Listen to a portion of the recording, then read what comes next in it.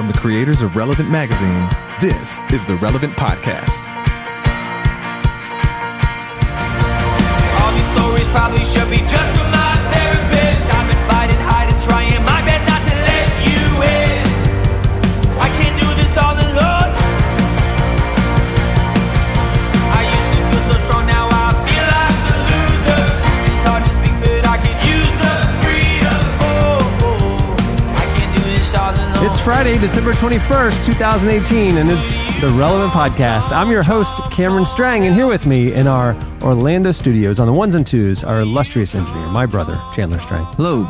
Over there on the Skype line from Loverland, Virginia, Chris Kringle, Jesse Carey. I don't know why I said that.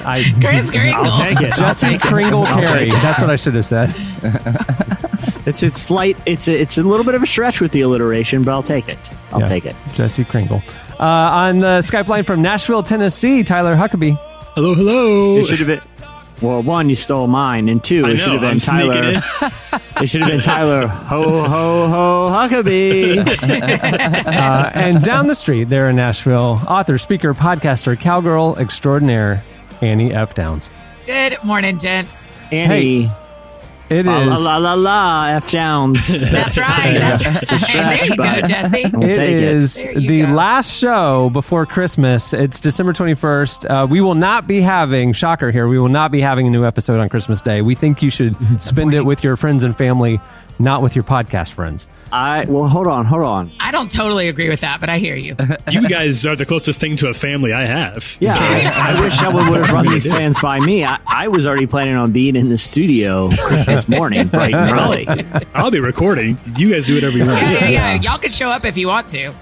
We'll narrate the opening of presents like we did the magic show. That didn't go over very well. Did you catch that feedback when we did I saw the... one guy. I yeah. saw that, and listen, It didn't like us narrating the magic show? No, out of no, the thousands of people that heard it, one Yeah. guy said, "Oh, I didn't like that I narrated." Well, watch the video, dude. It's out. We told you Yeah. it's on Facebook if you want to see the magic, and the narration was perfect. Our What do live you- Christmas spectacular, we had a magician visit, and this theater of the mind, we had to describe the up-close hand magic he was doing. Yeah. It's not Hey, exactly an definitely did an audio excellent experience, but... Hey, well, newsflash to that guy. Guess what? There wasn't really a snowstorm on Christmas Eve that snowed you into the studio either. That is true. You got to work within the context of the show there. Okay, but I either way.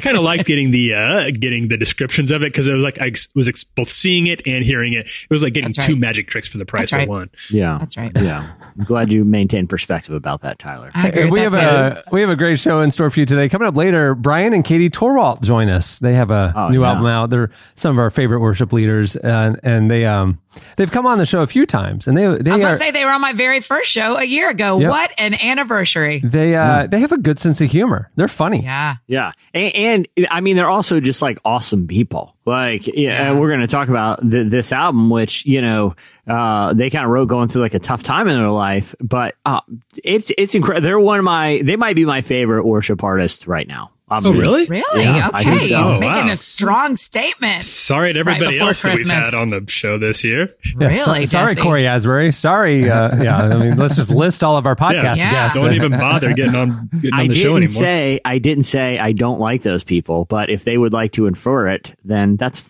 on them. That's on them. I mean, Sean Foyt. Sean Foyt, you grew up with that kid. I know he's a buddy, but I can objectively say, listen, here's the thing, guys. Here's the your thing. If favorite. last week taught us anything, for listeners who didn't hear, I did a takedown of what Annie thought was a beloved song, Michael W. Smith's Friends for Friends Forever. All I showed is my ability to show objectivity when it comes to artistic criticism. It doesn't matter if you're a lifelong friend. It doesn't matter if this person lives in the same town as Annie and she might encounter him at Whole Foods and get an awkward stare. I don't care. I'm willing to be objective here. And Annie, I saw the Twitter feedback. One of my favorite pieces of feedback about the songs Friends for Friends Forever, which I did a blistering takedown of last week, Right. was someone was like, Jesse's totally right. Anyone among us could have written that song in 10 minutes, no problem. I saw that same feedback. You're right. People really agreed with you on that. Lucky for me, the rest of the internet agreed with me on taking your garbage out the night before. Incorrect. That is not true. Cameron, you are I so saw full both. of it. You were all I like, saw both. I feel like it No. was divided. I feel like it was a divisive comment I saw lots of pros and cons on both sides. The people who did not agree with Annie didn't tag her in the reply. They didn't want to hurt her feelings. I went back and looked at who tagged you, and there weren't even that many more. When you dropped that little nugget of everybody just wasn't tagging me. Okay, hold on. Let me give some context right here. If people didn't hear the show last week, we had a very offhanded conversation that wasn't really that big of a part of the show. Right. I mean, and I've never seen such divided feedback in the history of this show over Cameron and I deciding to take our garbage out the morning of a day that's called Garbage Day, and Annie insisting on leaving those putrid cans of rotting refuse out for the neighborhood to see the night before. Yeah. See, I do it Cameron as and a I took the consideration. moral high ground here. I do it as a consideration to my neighbors. I don't need you to stare at my trash as you're just trying to do your evening stroll. You know what I mean? I'm just going to keep the blight to a minimum. But how many people said back, I don't want to get up at 6 a.m. and run. I mean, one guy said today that he did an experiment where he waited till today to take his garbage out, and he had to chase down the garbage man, and the garbage man gave him a bad look. That's user error. That's user error. That's not a point for anybody's side. Here's what he said. I'm looking at that tweet right now. And it said, I decided to try and be a maniac and put my trash out the morning of pickup day. Trash man is first door away before I get it up to the street. He looked at me with such disgust. I'm never doing it again. That was so stressful. Right. Here's my problem. What some people see as stress, some people see as exhilaration. Yeah. Get a little shot of as an adrenaline rush to start your day. And sometimes I will go for a jog. Sometimes I'll go for a jog, and I dread going for a jog on a hot summer day, the day before garbage day, because of all the neighborhood lunatics. Jesse, you don't put them out in the middle of the shut up. Who insist on having hot bags of garbage just cooked in the neighborhood. I'll line the streets. Let's line. Is this what we want from society on a 100-degree day? You live in a neighborhood with all your cousins, so that's your family doing that, Jesse. That is your family's houses you're running by. Annie, listen, is this the kind of society we want, that on a hot summer day where the sun is just baking everything till long into the night, that people are just leaving hot bags of trash out there to stink up the streets that they line? No, we are a civilized... No, I don't want that either. I want at 10 o'clock when I'm done with my night, just to real quick before I go to bed, gather up all the trash, take it outside, and I don't have to think about it again in the morning. The trash man picks it up, and I never hear from him again until the next. Do you not have issues with like raccoons? Yeah, see, this is. I was letting you guys say all your arguments, but the one definitive pushback that the people who are morning people gave was, it is impossible for us to leave it out the night before because bears and or raccoons. Bears and raccoons. What you want, Annie? That is, bears. I live in a civilized part of Nashville, so that is, we do not have these animal problems. Because you have enough people bringing their trash out in the morning to keep the various wildlife away from invading your part of the city. That is going to change if people like you continue. This time of year, it's not that big a deal. But I'll tell you when it is a big deal. When all you Nashville people are throwing your hot chicken bones and stuff in a big can and leaving it out in a 100-degree day, you're basically cooking chicken scraps all night long. Jesse, that's so gross. And you're bringing bears in from the hillside. They can smell that from like a mile away. It's like a shark with a drop of blood. Annie, it is like a shark with a drop of blood in the ocean. They can smell it. They get ready on a hot summer night to go eat those chicken scraps that you guys are eating. And just I don't care how it gets gone. It's not just the chicken scraps. Then it's going to be the local pets. Then before you know it, children start disappearing. And guess what? Now because you couldn't get up in the morning to take your trash out like a normal person, kids are getting eaten by bears in Nashville, Tennessee. You are endangering children. You are endangering the bear population. Y'all act like it's just me. Y'all saw the internet. It's at least 60 to 70% of the people who follow us. Your followers. You can impact and influence their lives. You're trying to spur them on to be more brave. You want to see. Yeah, you are an inspiration. You can lead them in the right direction, Annie. If you changed your ways and said, you know what? Leading them in the right direction. Do not take your garbage out in the morning. You're leading bears right to our front doors. If you said to your followers, I care about the safety of our children, I'm going to take out trash in the mornings. Everybody follow my lead. It could change America. Okay, here, Annie, a trash can full of garbage is essentially to an animal. So let's say a pack of wild ravenous wolves, or let's say hungry bears that have gained a taste for human food and now human flesh, just hypothetically. It's like such a jump. Tyler, I thought you were on my side Annie. about this. Hold on, Annie. Listen, a can of garbage is in the animal world. That is equivalent to like a carton of delicious takeout for people. They're gonna come down and they're gonna have their way with it. And it's because of people like you that we cannot. The cities should do the right thing and institute a mandatory curfew on garbage night, because it's just become unsafe. You don't know who will be attacked and murdered by a hungry animal, because people have been putting basically bait. They've been putting bait out in the streets. Like the idea. In the streets. Luring bears. Y'all are just insane. Y'all are all insane. It's fine. If you want, here's what, it's your life. If you want to get up at 6 a.m. and have that panic of, oh, did I take the garbage out? Oh, I got to take the garbage out, and run around your house, bag everything up. You're knocking your kids over with your garbage. Your kids are in danger in your own home. Annie, my kids are do not take alive. the garbage out. My kids are alive, Annie. No thanks to you. I would rather feel the danger of, oh no, I have to wake up at a reasonable time to drag a can to the street than feel the danger of, what if I'm coming home late on a garbage night? Will I make it from the driveway to my front door without being mauled and eaten alive? Yeah, the coyotes, man, they stalk. Yeah, hey, exactly. If I didn't think that we would open 2 shows with this debate. Nor did I, because I won it. So I didn't It's think we'd have going to well get into to it. 2019. Listen, the amount of feedback we've gotten from this, it makes me think like there should be a whole spinoff podcast dedicated to this topic. People are interested, and there's no middle ground here. You're either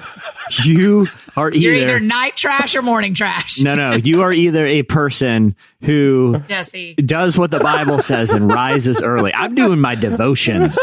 Okay. Yeah, I'm literally doing my devotions I'm while doing the my trash devotions goes by. so early, just getting in the Word and getting built up. That I'm like, you know what, God, I will love my neighbor as myself and hope that they don't get killed by a bear today. And I will bring it out this morning, where the danger of bears in broad daylight and nocturnal predators are not a concern. I will do it today, Lord. Thank you. And I drag it out there. You're either in that camp, That's or the you're weirdest devotional anyone's ever had. or you're in the camp that gladly endangers everyone that lives within a 2-mile proximity of your hot, stinking pile of trash that's been out there all night. It's one of 2 camps. It's a simple choice. I thought, we'd open this show. It's the last show before Christmas. We'd be talking, maybe we'd talk about Christmas shopping, talk about Christmas movies, or like little things that we're all doing. Hallmark Christmas movies? You want to talk about those? I mean, I'm just saying, like, I thought we would be talking about the things of the season, not the trash debate again. I'm just saying, Jesse. The garbage of the season. I'm just reading feedback, Cameron. And this, unfortunately, this year's holiday has been overshadowed by a horrible controversy. And listen, you guys know me. I'm all about keeping the Christ in Christmas. I'm all about, taking your, I know what Donald J said this year. We're saying Merry Christmas. Well, this year, guess what? People aren't saying Merry Christmas because they're screaming because they fear that a bear is lurking behind the Christmas light. You're blinded by a Christmas light display. I don't know. I don't know when I look down the street, Cameron, if I'm looking at the twinkle of Christmas lights, right, or the glowing eyes of a bear crouching, ready to pounce, that already has eaten a belly full of Annie's takeout the night before.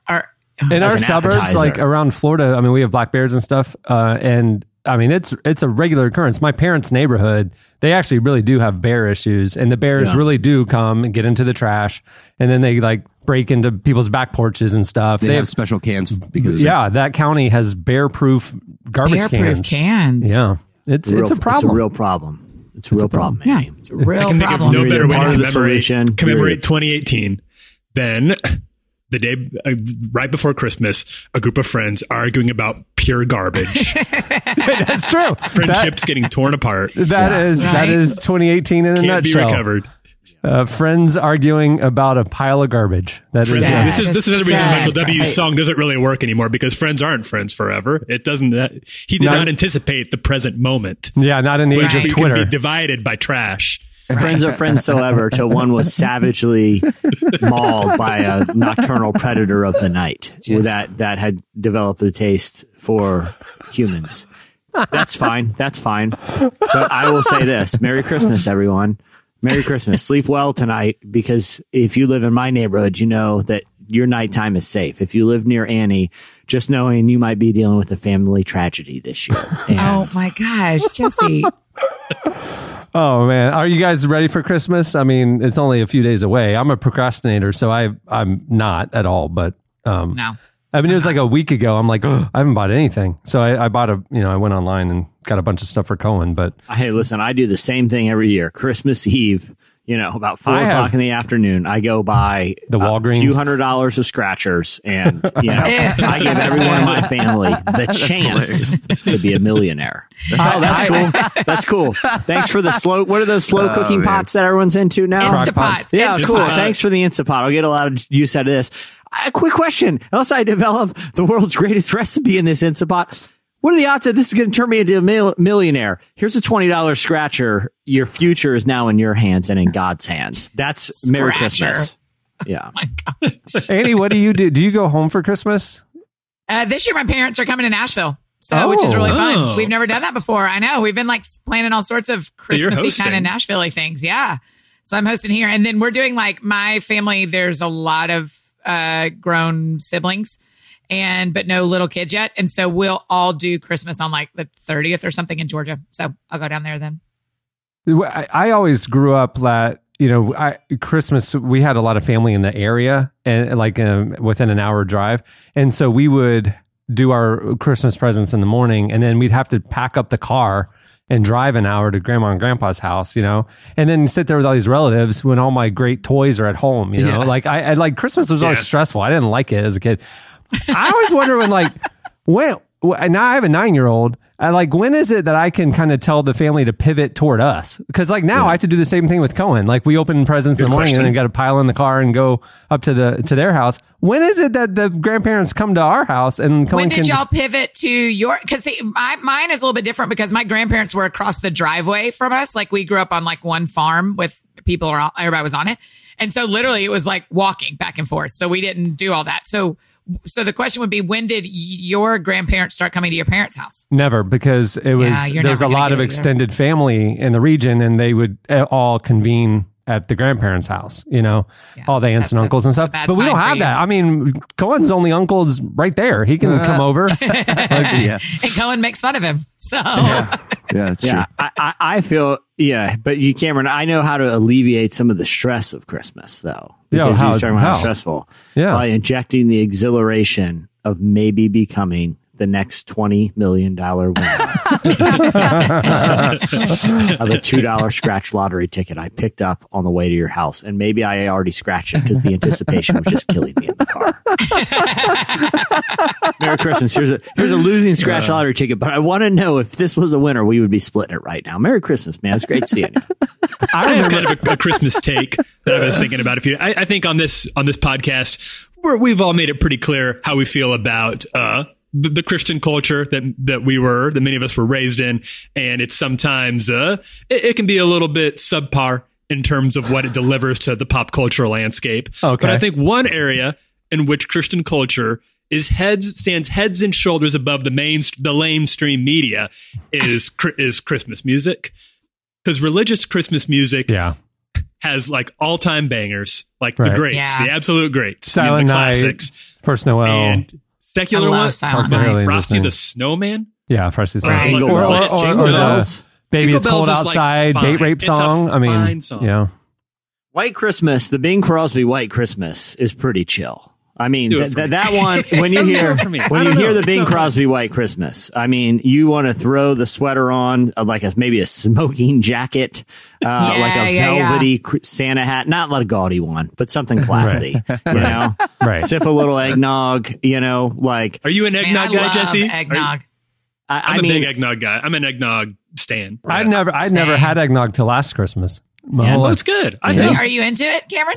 I enjoyed it. It was in the category of random things I've never had, and just decided I wasn't going to, like cheesecake. I've never had cheesecake, and yeah, I went most of my life. Have you just taken a hard stand against cheesecake? Well, I mean, I like cheese and I like cake, but the two together just don't sound appealing. And the last thing, true. and the other thing I've observed about cheesecake is people who love cheesecake, and if there's cheesecake, they have to have cheesecake. And the last thing I need is another vice, like food vice. So I'm like, ignorance is bliss. I can just say no and don't know what I'm missing.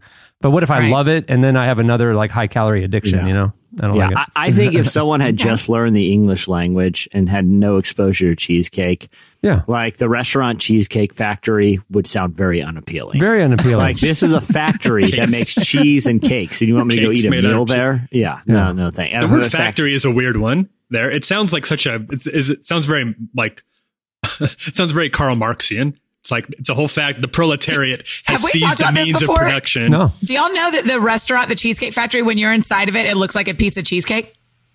I mean, it looks like Willy That's how the Wonka. walls painted. The walls and the booths and the ceiling are all painted to look like a piece of cheesecake. So it's a crust is the brown. The walls are yellow like a piece of cheesecake. The ceiling is dark like chocolate or blueberries. Like, it's intentional to look like a piece of cheesecake. Everything in there is overwhelming. Like, they give you this three-ring trapper keeper of menu items. You're getting into Seinfeld territory, Jesse. What's the deal with airline peanuts? I've never done crazy drugs, but I don't need to because I've been inside a Cheesecake Factory. It has to be the same feeling. I've never done magic mushrooms, but I've thumbed through the volume 1 of the Cheesecake Factory menu while sitting in there, and it's pretty trippy. I mean, literally, the most high calorie restaurant meals in America. Well, one is at Pizzeria Uno, like the highest calorie ones are deep dish pizza. The second through 10 is all Cheesecake Factory entrees. I mean, you go there to get. Are you serious? Oh yeah. Like their salad, you just get like their little salad, and it's 2,100 calories. Wow. Just everything there is just the fattest version of food. Yeah. Right. And they give you a phone book to try to figure out what you even want to eat. Just to know what the it's bigger than the are. Bible. It's the biggest man. Like, there is not a food item created by man, woman, or animal that you cannot order at a Cheesecake Factory. Which is actually problematic because it means they aren't good at anything. They're kind of good at everything. They aren't like excellent at anything. Yeah. Kind of good except is generous. cheesecake. Except cheesecake. Yeah, they got cheesecake down. Yeah, it's a factory. Hey, moving the show along, it is time for our look back at what happened this week in culture and entertainment. It's time for In Case You Missed It. Hey, in case you missed it, it's the end of the year, and all the year-end lists are coming out. And this week, I don't know if you saw this, Merriam-Webster announced their word of the year. Any guesses? Word of the year 2018? Word of the year? Lit.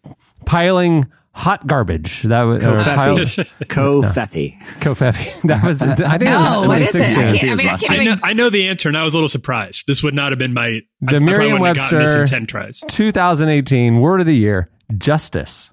Justice. Oh, okay. They choose their word of the year based on an increase in traffic and overall volume of traffic looking for that word. They report that justice saw a 74% increase year over year on their website, taking it higher than other words that were trendy in 2018.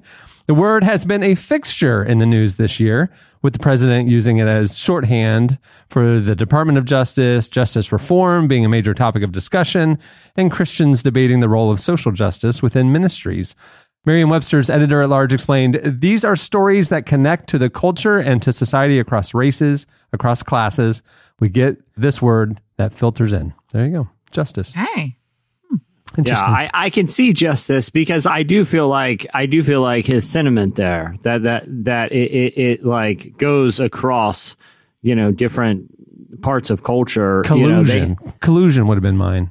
Mine maybe. Oh boy. That makes, I like that. Well, it also is, the word they're probably picking, as you said, is a word that people want to understand better. Well, that's why I would have said collusion in the sense that they just hear in the news no collusion, no collusion. What does collusion mean? Like somebody would look it up. Right. Oh yeah, true. Right. Yeah, I kind of like justice. That's kind of cool that's a word that people want to better understand this year. 74% raise in understanding. That's pretty awesome. Did anybody else notice how it's become sort of a pejorative this year too? Like, oh, a bunch of social justice warriors crying about and Yeah, well, social justice warrior sounds kind of awesome, actually. Right, like, right. That would be like, that sounds like a really sick job that I would like to have. Like, people should be warring for social justice. It has become like, I try not to veer too deep into them, but whenever I'm in the comments section, people like to say, those SJWs over at Relevant, being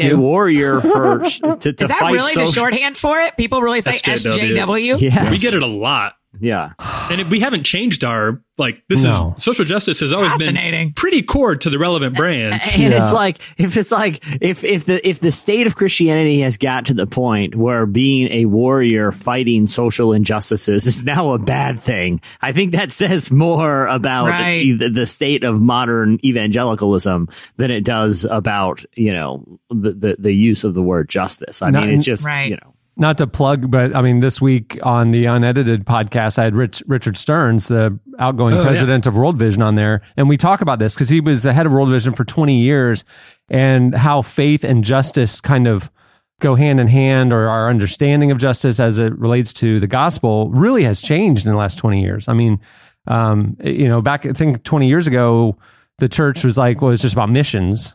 And that's it. I mean, anything global was about missions and 1040 window and all that. And now there's a generation that has embraced a holistic view of the gospel and that justice is a necessary extension of the gospel message. And that's a huge change in the last 20 years. And we talk a lot about that. Right. It was really interesting. Yeah. But he's one of the guys that, really spurred that and really changed things for how faith leaders interacted and advocated for justice. So Rich Stearns changed the world. Dude, he really did. Not many people can say that, but Rich Stearns changed the entire world. His book in 2009, The Hole in Our Gospel, is one of the most important books you could read on the intersection of faith and justice. It tells his story. He was CEO of Hasbro and huge corporations and left that corporate world when his life was changed, as it related to justice and stuff. And then he left it and went to World Vision.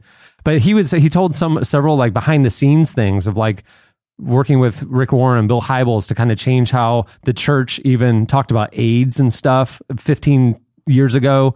You remember? I mean, it was almost like Christian attitude about the AIDS crisis was well, that's the wages of sin, And, I mean, they were really hands off with it.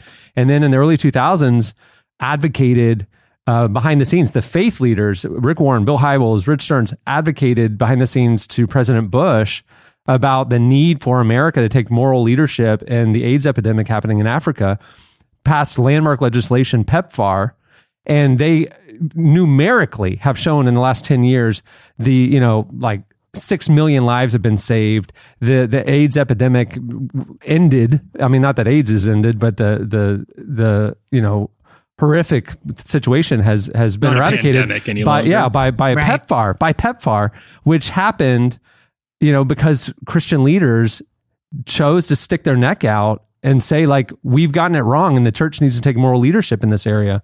And I mean, that's what I'm saying. You say he changed the world. He literally changed the world and has spurred things both in front of the pulpit or in front of the microphone and behind the scenes that has saved tens of millions of lives. It's crazy to sit down with somebody who's truly a world changer like that. And it's an amazing thing. Anyway, justice, word of the year, 2018. Hey, in case you missed it this week, I mean, here's your Chance the Rapper sabbatical update.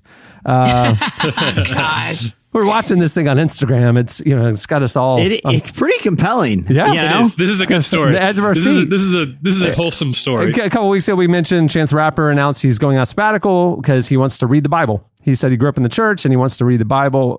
He doesn't know the Bible, so he's going on sabbatical to read the Bible. And now he's posting updates, how it's going and what he's learning and what he's reading and stuff.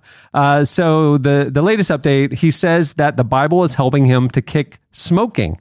He posted an image of Ephesians 3:20, which reads, "Now all glory to God, who is able, through his mighty power at work within us, to accomplish infinitely more than we might ask or think." In the caption, he wrote, "Today is my 7th day of 0 cigarettes. Leave it at the altar." That's what he wrote. Pretty cool. Good for him. Good for him.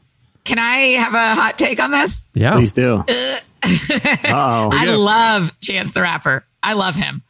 Also, what if you went on sabbatical and actually stopped posting because you were on sabbatical? Like, what if sabbatical was like where you were quiet and actually went on sabbatical instead of making it a social media thing? I can see what you're saying. I like that he's posting scripture and challenging his followers to, engage and seek the Lord. I mean, okay, then don't call it a sabbatical. Just say you're not working, but you're reading the Bible. Like, if you're going to call, I just had another friend do this, and I said it to her. I was like, if you're going on sabbatical, because what you're actually saying to me is you can't resist being on the internet while you're on sabbatical. You can't resist. I was going to say, but isn't it different if you're someone with a platform like his that can use the opportunity to share with people the impact of what taking No, it isn't different. It isn't different because he's a human who needs a break from the internet and he won't take it. Yeah, but I don't know if he said that this is about a break from the internet. I think he called it a sabbatical, which indicates you're stepping away from everything. It just bothers me. It bothers me when people call what they're doing a sabbatical and then they use it to increase their following or increase their influence and not actually rest and step away. But is sabbatical even like a biblical term, or is it more of like a construct that has meaning based on what we apply to it? Well, it's from Sabbath, and Sabbath is stopping all work and only resting and worshiping. Yeah, Andy, why do you think sabbatical necessitates social media fast too? Yeah, I do. Because it's work. Yeah. He's working. He's increasing his influence. And so I think if you are taking a Sabbath on the day of the week that we Sabbath, that each of us Sabbath, we should. On the day of the week you Sabbath, you shouldn't be on the internet. You should be doing nothing that is for all four of us. Being on the internet is work. We are doing work if we are on the internet. And so, yes, I clearly have a real strong opinion about not being on the internet when you're But to be fair, if you're applying like a biblical standard to Sabbath, I mean, that entails, like Orthodox Jews won't even press an up button on an elevator on the Sabbath. Yeah, John Mark Comer teaches a ton about this. And it is rest and worship. Whatever is rest and worship for you. And so I don't unload the dishwasher. I don't do laundry. Like, I don't do anything that is work on my Sabbath day. And it's really hard because it's a whole lot easier. And there's an insecurity when you're like, if I don't make a joke on the internet today, or if I don't post about my book today, or if I don't do this thing today, I mean, it is pressing up against what culture tells you that you cannot walk away. And what I would say to Chance is that post is just as influential when you are done with your Sabbath as it is right in the middle. But are you taking a break for your soul from posting? And But I mean, like, what if to him, like, reading, because one of the things was like, who wants to read Galatians with me today? And I'm going to turn on my Insta story while I read this out loud. And I want people to join me. If for him, that is, that isn't, like, let's say if it's not an act of rest or worship, like, what if to him that is an act of worship, communally reading scripture?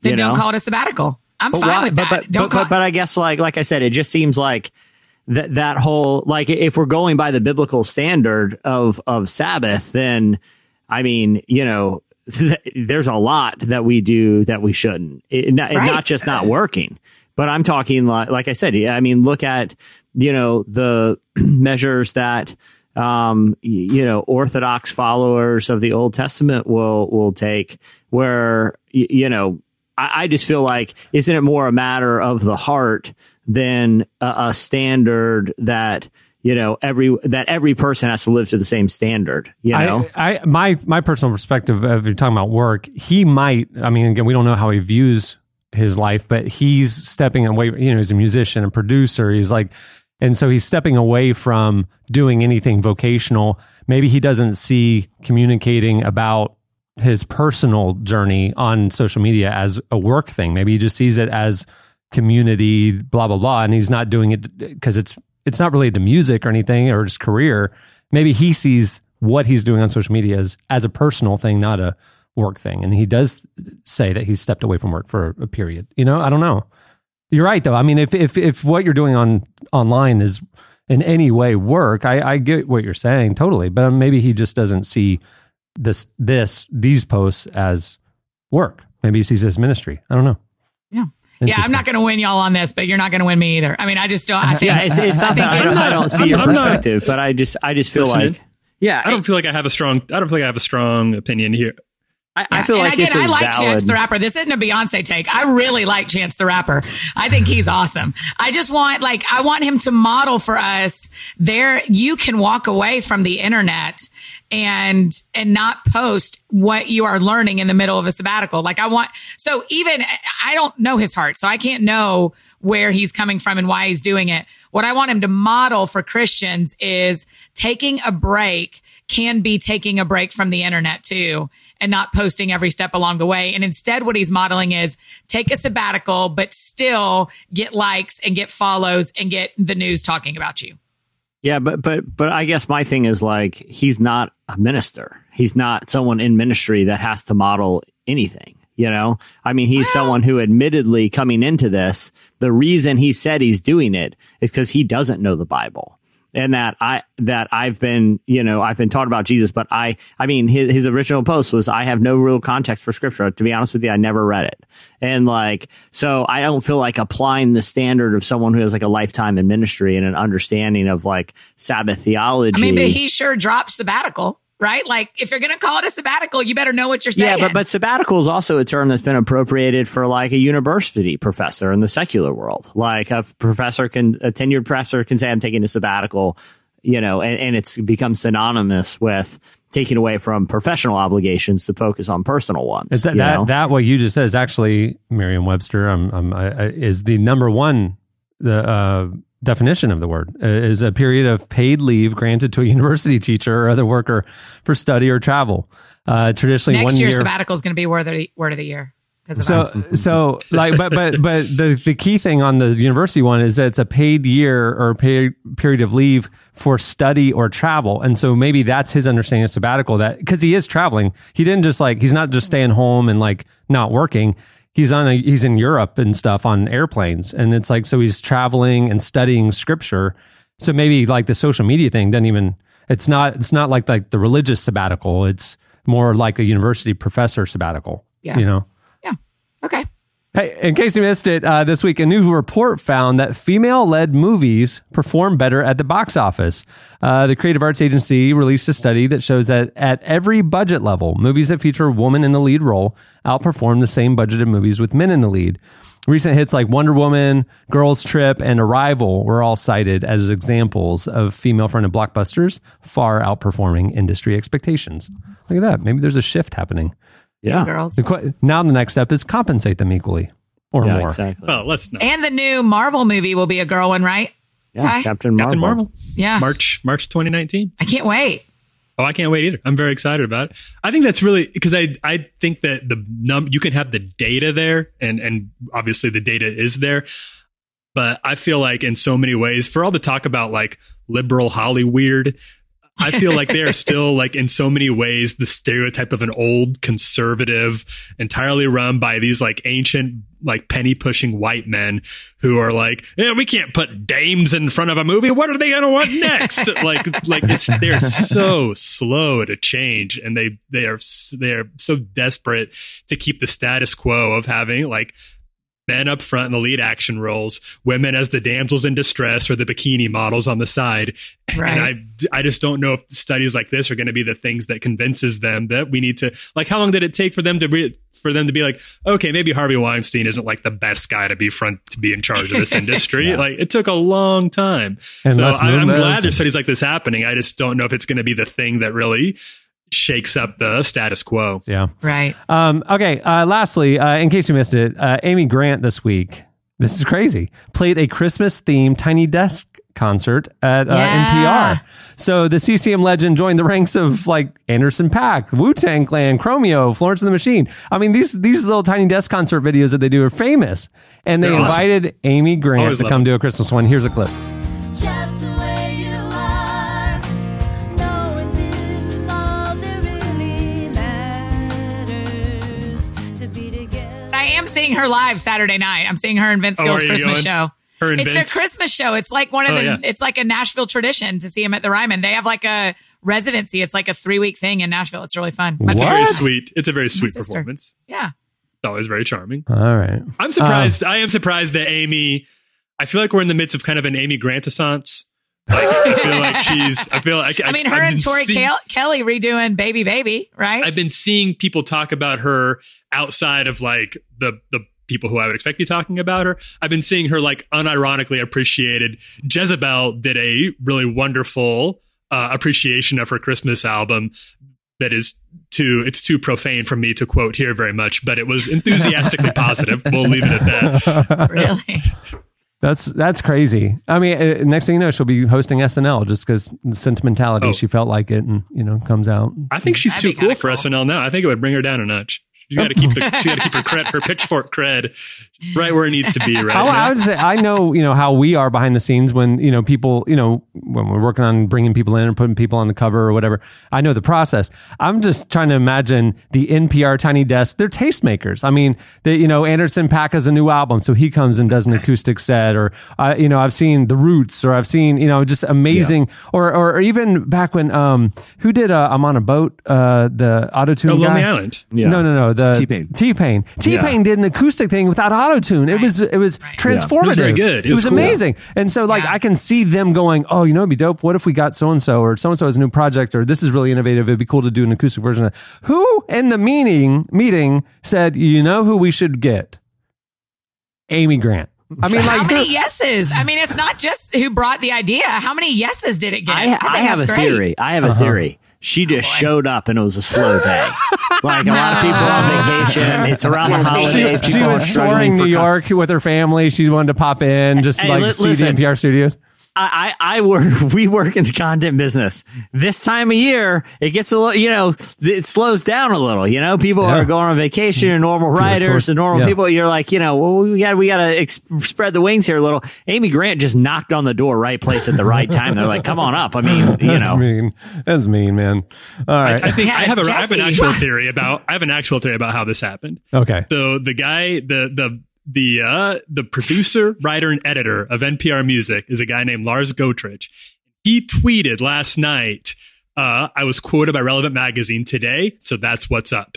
I think that Lars is a big Christian, Relevant fan, and he's the one who brought Amy Grant, because he's known about Amy since he was a little kid. Maybe. And he was like, you got to do this. You're gonna love her. Trust me, you're gonna love her. And everybody else at NPR is like, all right, sure, we'll do it. Right. And then he achieved his real lifelong goal. She checks like a demographic box, okay, there's religious artists and we've had urban artists, we have whatever. So she represented all of Christianity in the NPR Tiny Desk mix.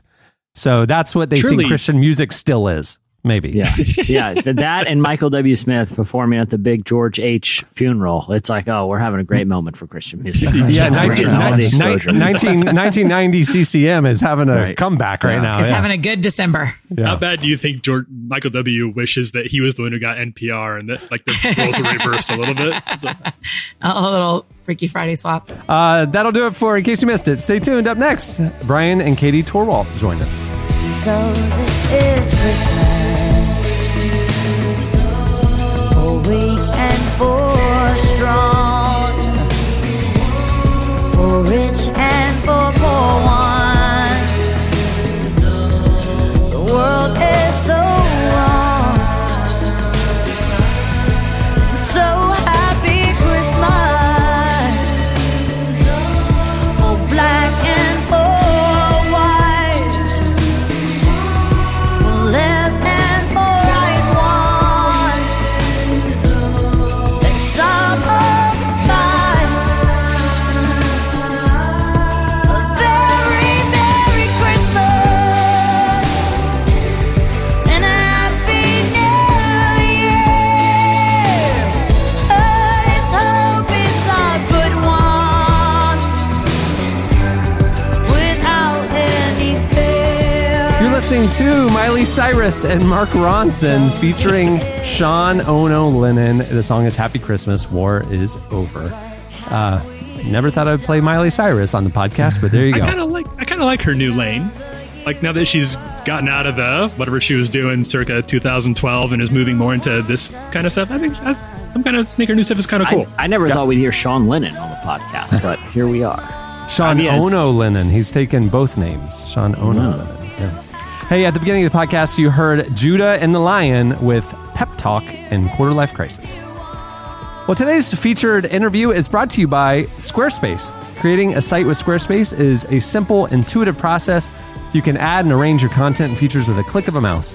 Squarespace makes adding a domain to your site simple too. If you sign up for a year, you'll receive a custom domain for free for that year. You can design a best-in-class online store using Squarespace's award-winning templates, customizable settings, and more, all without a single plugin, and they give you all the tools to run your business. And they also have awesome 24/7 customer support. I know you make fun of me, but I literally 2 nights ago signed up for another Built Squarespace another site, website. and I'm in the middle of building it. It's a little Just side the thing for weirdest. You're relevant. the weirdest. Can you reveal what it is?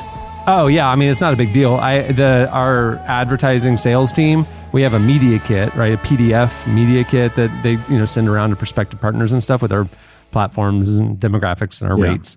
And they've talked for years like it'd be cool if we had it like online. And so I'm making a relevantmediakit.com and just I'm putting it on the internet, and then people can request rate information, stuff like that online. Why not? It's just like if you can design an InDesign document or design a PDF, you can design a Squarespace site, so it's pretty easy. Hey, right now, Squarespace is offering Relevant Podcast listeners a special deal. Go to squarespace.com/relevant for a free trial. And when you're ready to launch your site, use the offer code RELEVANT to save 10% off your first purchase of a website or domain. I tried to use it, but because I was logged into an existing account, they blocked me. I didn't get to use the code. Shocking. Squarespace, set your website apart. Well, part of the Jesus Culture collective of artists, worship leaders, and songwriters, Bryan and Katie Torwalt recently released their new album, Praise Before My Breakthrough, which, unlike many modern worship albums, focuses on the difficulties of life and the power of relying on faith and God to get through them. We recently spoke with the duo who talked about what inspired the project and gave us a behind-the-scenes look at some of its standout tracks. Here is Bryan and Katie Torwalt. When I only see it part, I will prophesy a promise. I believe you, God, 'cause you finish what you start. I will trust you in the process. I believe you, God. Yeah, Praise Before My Breakthrough, it started about a couple of years ago when we heard a message from a pastor friend of ours about the year of breakthrough. And he really started talking about what do we do in the middle, in the tension, before we see what we're going after. And everyone, us included, last season of life was a little bit of a struggle for us. And so we really had to live that out and begin to learn and go on that journey of like, okay, am I willing to praise? Am I willing to stand on the truth of who I know God is and what he's done for me in the past and now, even if I'm not living in the complete fulfillment of what I know all the promises God has for me. Yeah, it's kind of a unique title, and we have been getting quite a few questions about it. And like Bryan was saying, it's sort of like there's not a lot of language. There's not a lot of songs, especially about what does it look like? What do we do with, like you said, the time before we get to see God fulfill the promises or the words he's spoken over our life, what we know he has for us, the healing he has for us, just whatever that could look like. And so for us, living out a new season really put that to the test. And we started this song 2 years ago, and it took us this long to finish it because I think we actually had to live out some of the words ourselves in a really real way. I'll praise before my breakthrough, till my song becomes my triumph. I will sing because I trust you. I will bring my heart. I will lift my soul. So we were writing a song with a couple of our friends. And once again, as songwriters, you're constantly trying to say something or express something that you've never been able to have a language for. And there's this tendency to want to say something that's super unique and something that you haven't heard recently. And I think me and Bryan both have felt really strong, especially with these songs, that it's not, like you said, it's something you've probably heard before, it's something you've sung before, but it's just it needs to be said right now. And it's really what we needed to say right now. It's really what these songs, this whole collection of songs are. But my hallelujah, it's a declaration just saying there's nothing like no season of life, nothing that we could come against could actually take away our praise, could quiet us, could shut our mouth. We will continue to praise. We will continue to worship. And nothing can contain that. Nothing can quiet that or stop that. And so I love singing that song. It has been one of my favorites to sing for sure. It changes my perspective as I like sing it. It's really fun. Yeah, it's a song that is fully about the declaration. It is even the chorus to the bridge. The chorus is like stating the question, like, what can take my hallelujah? In the declaration, like, no darkness can contain it. Nothing can take my hallelujah. And for us, it is another one of those songs that you can kind of sing at the beginning, at the middle, at the end of a season of life, or in the journey of, okay, I know the truth of God, and I'm just going to declare this. Nothing can take my hallelujah. Nothing will take my praise. Mm-hmm.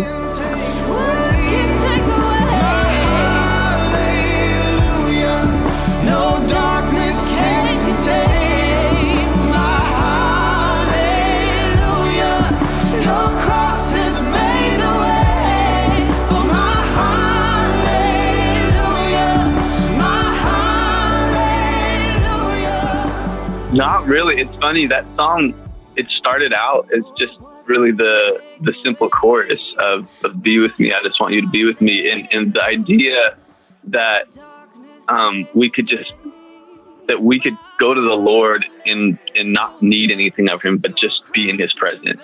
I feel like so much of our prayer life and our life is like, God, I need this. God, God help, God help. Even the contrast of like, we're talking about my breakthrough, right? And we're looking for that and we're declaring that and we're prophesying that. But at the same time, really, ultimately what we want is just to be in the room with God. We just want to be in the presence of God. And really the cares of the world and what you feel like you need and that breakthrough you're looking for, it falls away. Your perspective changes. And so, but sonically we ended up simple for us. Yeah, we ended up using a new producer. He's actually mixed a few of our albums with a guy named Jeremy Griffith and our friend Jonathan Berlin.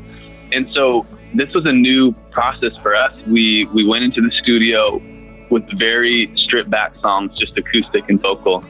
And we went in and the four of us went through one song a day, and we kind of just followed the emotion of the song and let it take us on a journey. And it was really fun and really new for us. And we really loved how they came out. And so Be With Me ended up being a surprise. We ended up writing the bridge in the studio the day that we wrote it. And for us, that kind of took the song home.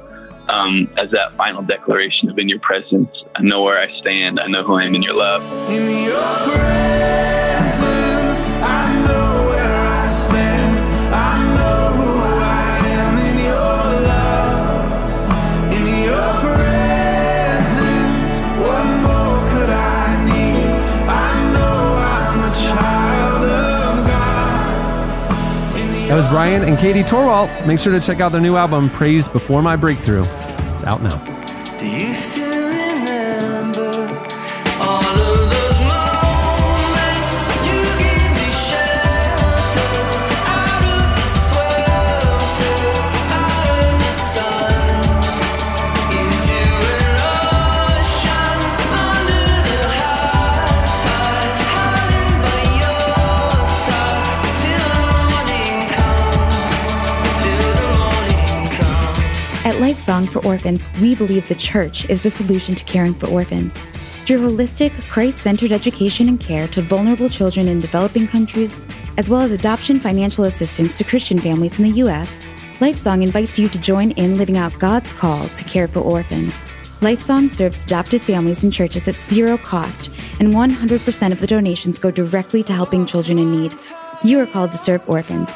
We can help. Find out how at lifesong.org/relevant.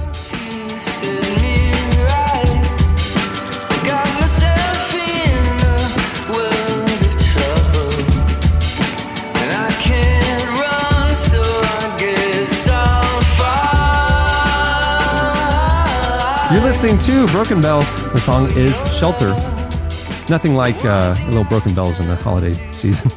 Okay, it's time for your feedback. Last week, we got talking Jesse's hot tub hot take about the about Amy Grant's, Michael W. Smith's song "Friends." Friends are friends forever if the Lord's the Lord of them. He thought it's a little bit of a slightly overrated tune to be so beloved by so many. It got us thinking about other songs that are universally beloved and popular that get under your skin. They gnaw at your craw.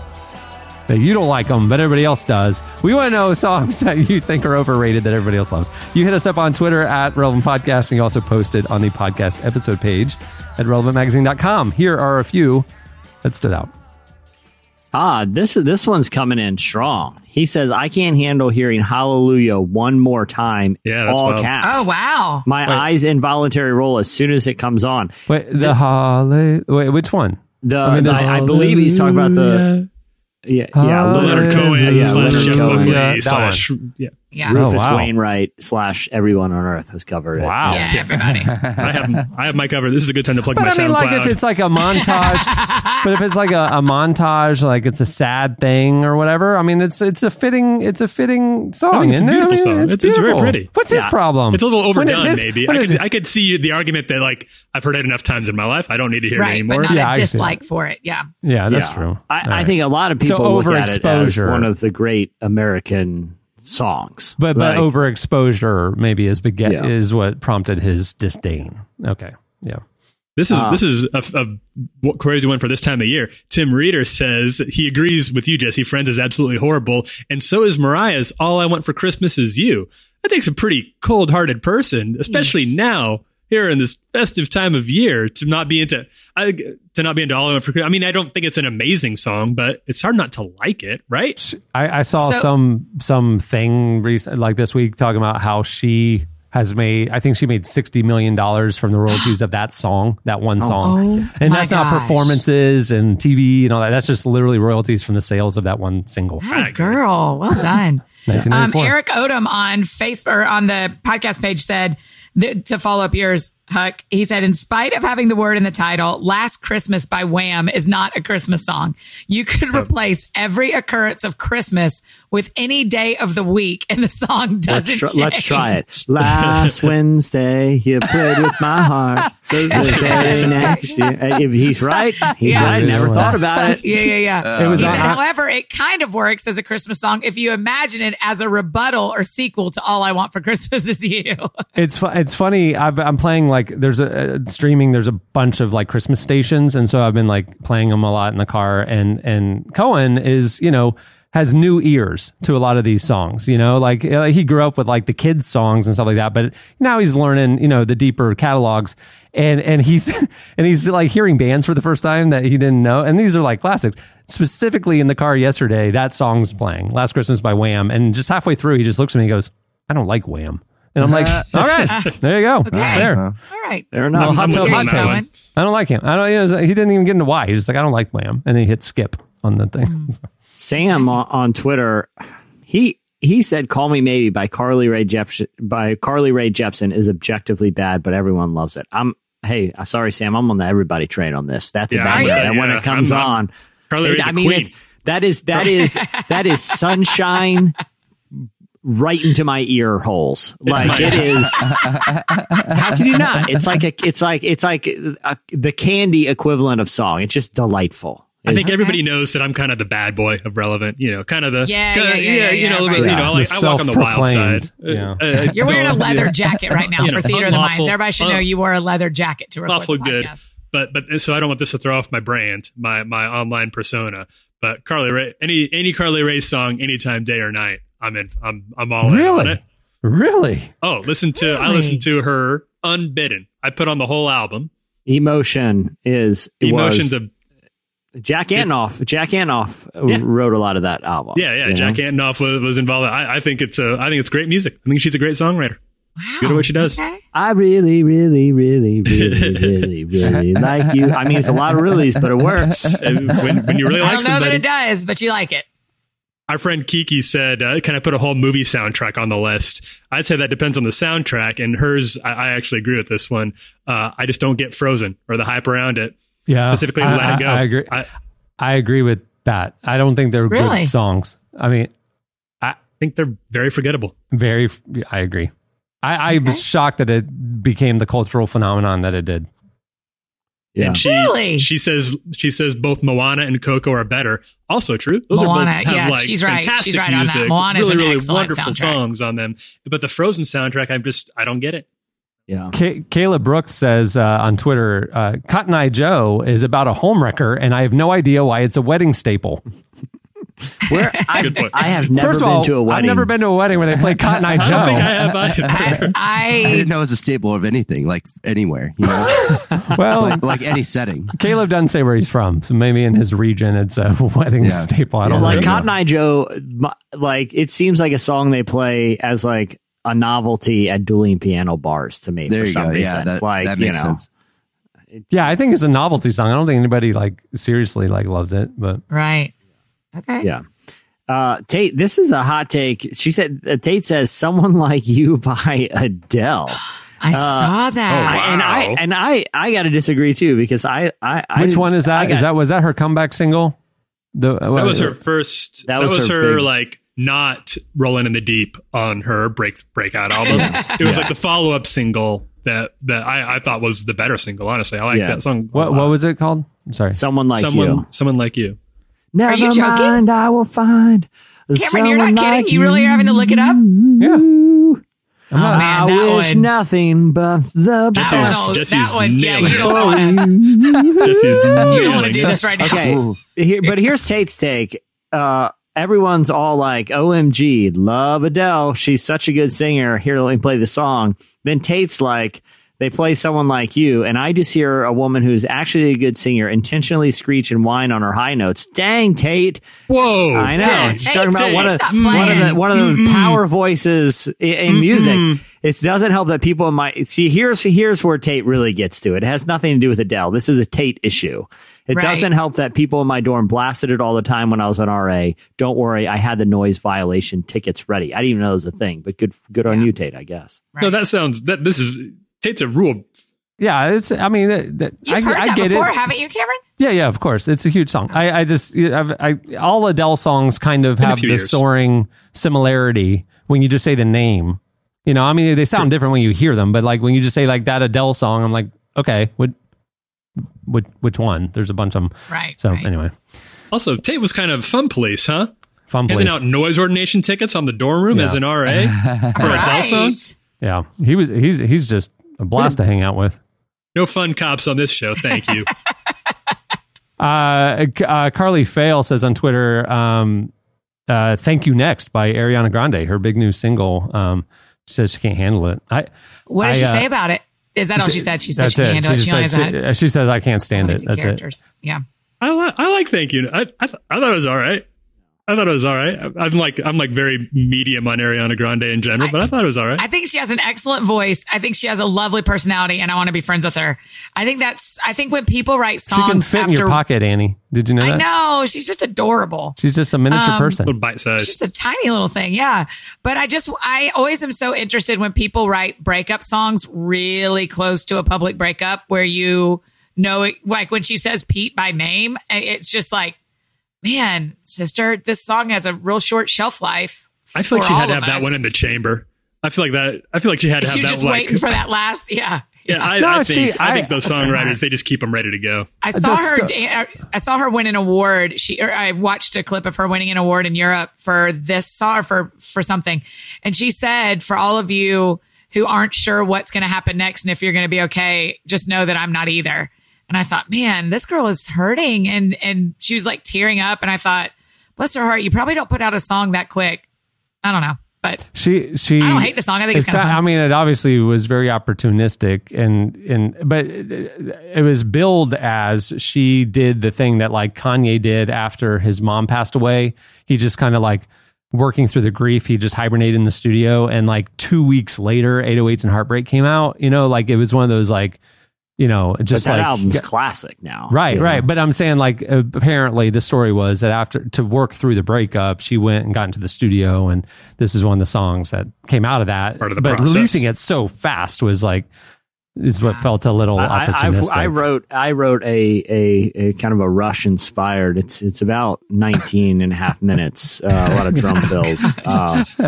Morning song about my neighbor who's mauled by a bear. The night before the garbage came, and it was my fault. I got to live with that. But it's a soaring epic. But you wrote a song about it, and you capitalized on it. So well done. You chummed the water by putting your trash out the night before. I needed some inspiration. I needed a real tragedy, and that meant one of my neighbors had to be eaten alive by a bear. Do you know the part we haven't even talked about yet that I keep forgetting to tell y'all is, I moved in the summer, and my new condo, I don't even have a trash can.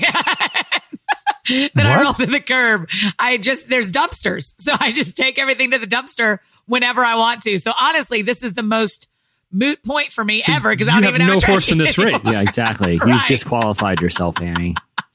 But I used to in my old house because advocating people are going to follow her lead, and bears and raccoons are going to be mauling children left and right. And Annie is sitting there on her ivory tower, Isn't this how it always is? For the last 7 years, I lived in a house where I rolled the trash down every Tuesday. And actually, it's how my small group girls knew small group was over, is they had to leave.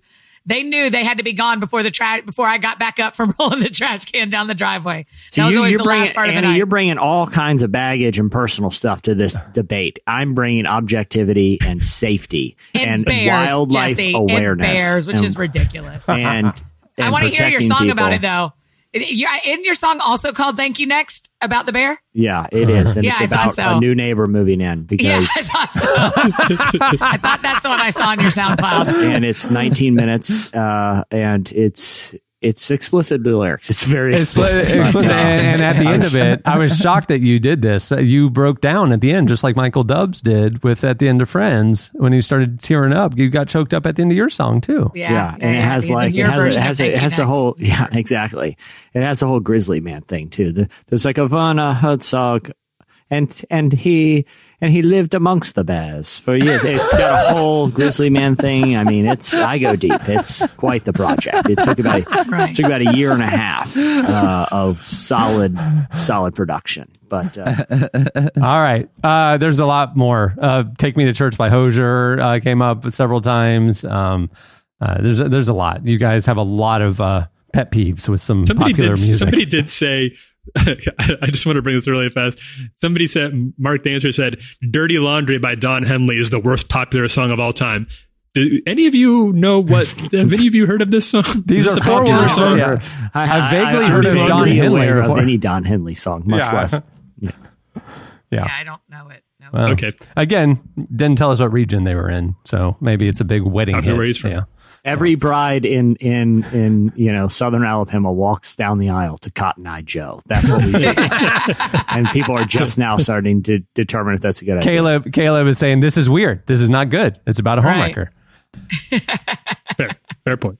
That's the other thing too, is like, I think I don't know, when you guys listen to music, do you listen to lyrics? Are you a lyric first person? 100%. I read them for every song. Really? Okay. Yeah. See, I could go years of knowing music and stuff and never be aware of what the lyrics are saying. Yeah. Yes, I'm like that. I listen to the musicality, the melody, the beat, that I'm into it. And then you realize down the road, like, oh, wait, it's about that? So your lyrics first. So you're never caught off guard by that, Annie. Right. This is Dirty Laundry. Doesn't sound familiar. I've literally never heard it. Wait a second. This song rocks. Turn this up. Hang on. Wow. Are you guys hearing a guitar solo like I am? This song, we're like 10 seconds into the song and they had a guitar solo. He skipped ahead. This is awesome. This is awesome. He skipped ahead, right? They don't start with a guitar solo. People should, though. That's a good idea. Okay, well, that'll do it for your feedback. There's a lot more where that came from. Go check it out. It is time for this week's editorial question of the week. Okay, it's the end of the year. Now, I guess behind the scenes, you don't know our plans. This is what we're going to do. We've been doing 2 shows a week. Yeah. All year long, or almost all year long. And if you've listened to the show historically, when we were one show a week, we would always, first of all, we would do, like, this episode would be our best of the year, and then we would take a week off, the week in between Christmas and New Year's. Last year, I think we augmented that, and we put out our best of the year show that day, right? So we didn't have a break. And this year, now we're doing 2. What are we going to do? I mean, you would have a show come out on Christmas. We're not going to do that. So we are going to shift our plans for the next 2 weeks, and we will be doing just Friday episodes. Yep. So this is our last ensemble episode of the year. Next week, next Friday, we will have our best of the year. Jesse and I will be hosting that. We'll have our best of the year episode, which we always look forward to. And then we will come back on, we don't want to release one on New Year's Day. So we will, the next time we're all together will be January 4th episode, Friday the 4th. So the next 2 weeks, we're just doing the Friday episodes. So for question of the week, we want to ask you a question of the week. We will do that feedback on January 4th. So we got 2 weeks that you can be sending in your answers. Feedback us. All right. So that's a lot of context for this question of the week. The question of the week, we were talking earlier about, it's the end of the year and everybody's looking back at best of lists and kind of things that define the year. Merriam-Webster did their word of the year, justice. We want to know your word of the year. What word stood out to you as maybe defining the year or just became a word this year in your world? Hit us up on Twitter at Relevant Podcast, or you can post your longer replies and explanations on the podcast episode page at relevantmagazine.com. Word of the year. Word of the year. I already went with collusion, but I like justice. Garbage. That fits a lot of categories. Right? All right. So your word of the year. Let us know. And that'll be a fun way to kick off 2019. Hey, many thanks to Bryan and Katie Torwalt for joining us. Make sure to go check out their album, Praise Before My Breakthrough. It's out now. And if you're going through a hard time this holiday season, you're lonely, or a lot of people have loss, or it's painful, this is an album that will be helpful for you. Go check it out. 3 out of 4 of your Relevant podcast hosts have found it very helpful in this season. For real. And if you're still struggling, pop in some Rush, because Neil Peart is the greatest drummer of our lifetime. He has like 200 pieces in his drum kit. It's incredible. It's like six cowbells alone. I don't know how he does it. Yeah, but the Def Leppard drummer had 1 arm. I know. That's pretty impressive. That's more impressive. Yeah. Hey, thanks to Squarespace for making the episode possible. Remember, you can go to squarespace.com/relevant for a free trial. And when you're ready to launch your site, use the offer code RELEVANT to save 10% off your first purchase of a website or domain. Well, it's a few days before Christmas, and it is not too late to give a gift subscription to Relevant. You can like print out this little card and tell them, and they will get the magazine all year long. I can't give it away yet, but it is going to be a big year for the print magazine. Some fun changes are in motion. So subscribe now. You can give a year of Relevant for only $14.99. Plus, you will get an extra 20% off for you to use at the Relevant store. You can go to relevantmagazine.com/give. And speaking of the store, you can order some awesome gifts for the podcast superfan in your life. Also, in case it won't come in time for Christmas, you could do a Relevant store gift card when you're there. We have gift cards there. You can go to store.relevantmagazine.com. Hey, and podcast listeners, we want to hear from you. We try to do this every year or so. We want to hear about you, what you think of the show, and some different things that'll help us make it better. And right now we have a podcast listener survey up. We would love for you to go to relevantmagazine.com/podcast survey. Take a few minutes, fill it out. We want to hear your thoughts on some things. Too. You can have a moment. You can just think about it. Am I really feeling this podcast survey? Yeah, that's right. You're allowed to do both. We need you to respond to non-specific criticism very well. Fill it out. I'm gonna put on the Torwalt album and really determine if I'm feeling this at the moment. Yeah. Right. And as a thanks for filling it out, not just feeling it out, we are going to be randomly selecting some of the respondents to win a $25 gift card to the Relevant store. So cool. Thank you. I'll fill it out. Yeah, all of a sudden I'm feeling like I'm going to fill it out. relevantmagazine.com/podcast survey. All right, guys, we did it. The last live or ensemble show of 2018 is in the can. Next week, Jesse and I will be navigating the best of the year. But Annie, this was so much fun. You were with us for the whole year. That's right. It was It was great having you on board on the show. And I'll say, if Huckabee, you'll have me back, let's do it again in 2019. let's do it. And Huckabee, you filled Eddie's big shoes admirably well. Huge shoes. Very large Christmas shoes. Merry Christmas, guys. Yeah, I was going to say, Merry Awesome. Christmas, everyone. Happy New Year. Merry Christmas. And Hold on, speaking of Merry Christmas, I bought you all those Christmas socks with my face on them. Have they ever showed up at your house? I never got them. I've been looking forward to it. Either. Yeah. Okay, well, we're just going to keep looking because you do have Christmas socks with your face, my face on them coming to you. I've been standing out barefoot in the cold, every cold morning. Yeah, that's because you go waiting for the early mailman. morning to take out your trash. I know. Sorry. Merry Christmas. I'll get them to you. All right. On that note, we'll wrap it up. I'm Cameron Strang. Chandler String. I'm Jesse Carey. I'm Tyler Huckabee. And I'm Annie F. Downs. We will see you next week for our best of. Merry Christmas, everyone.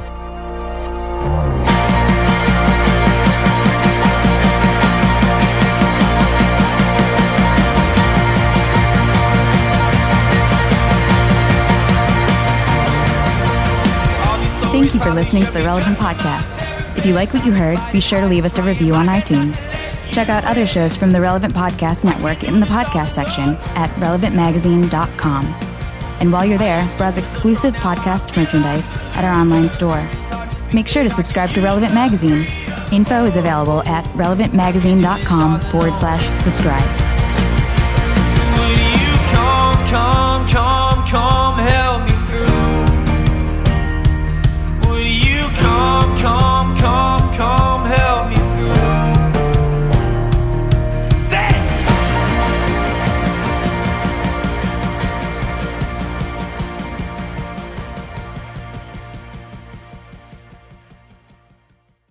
Last Wednesday, you played with my heart. Relevant Podcast Network.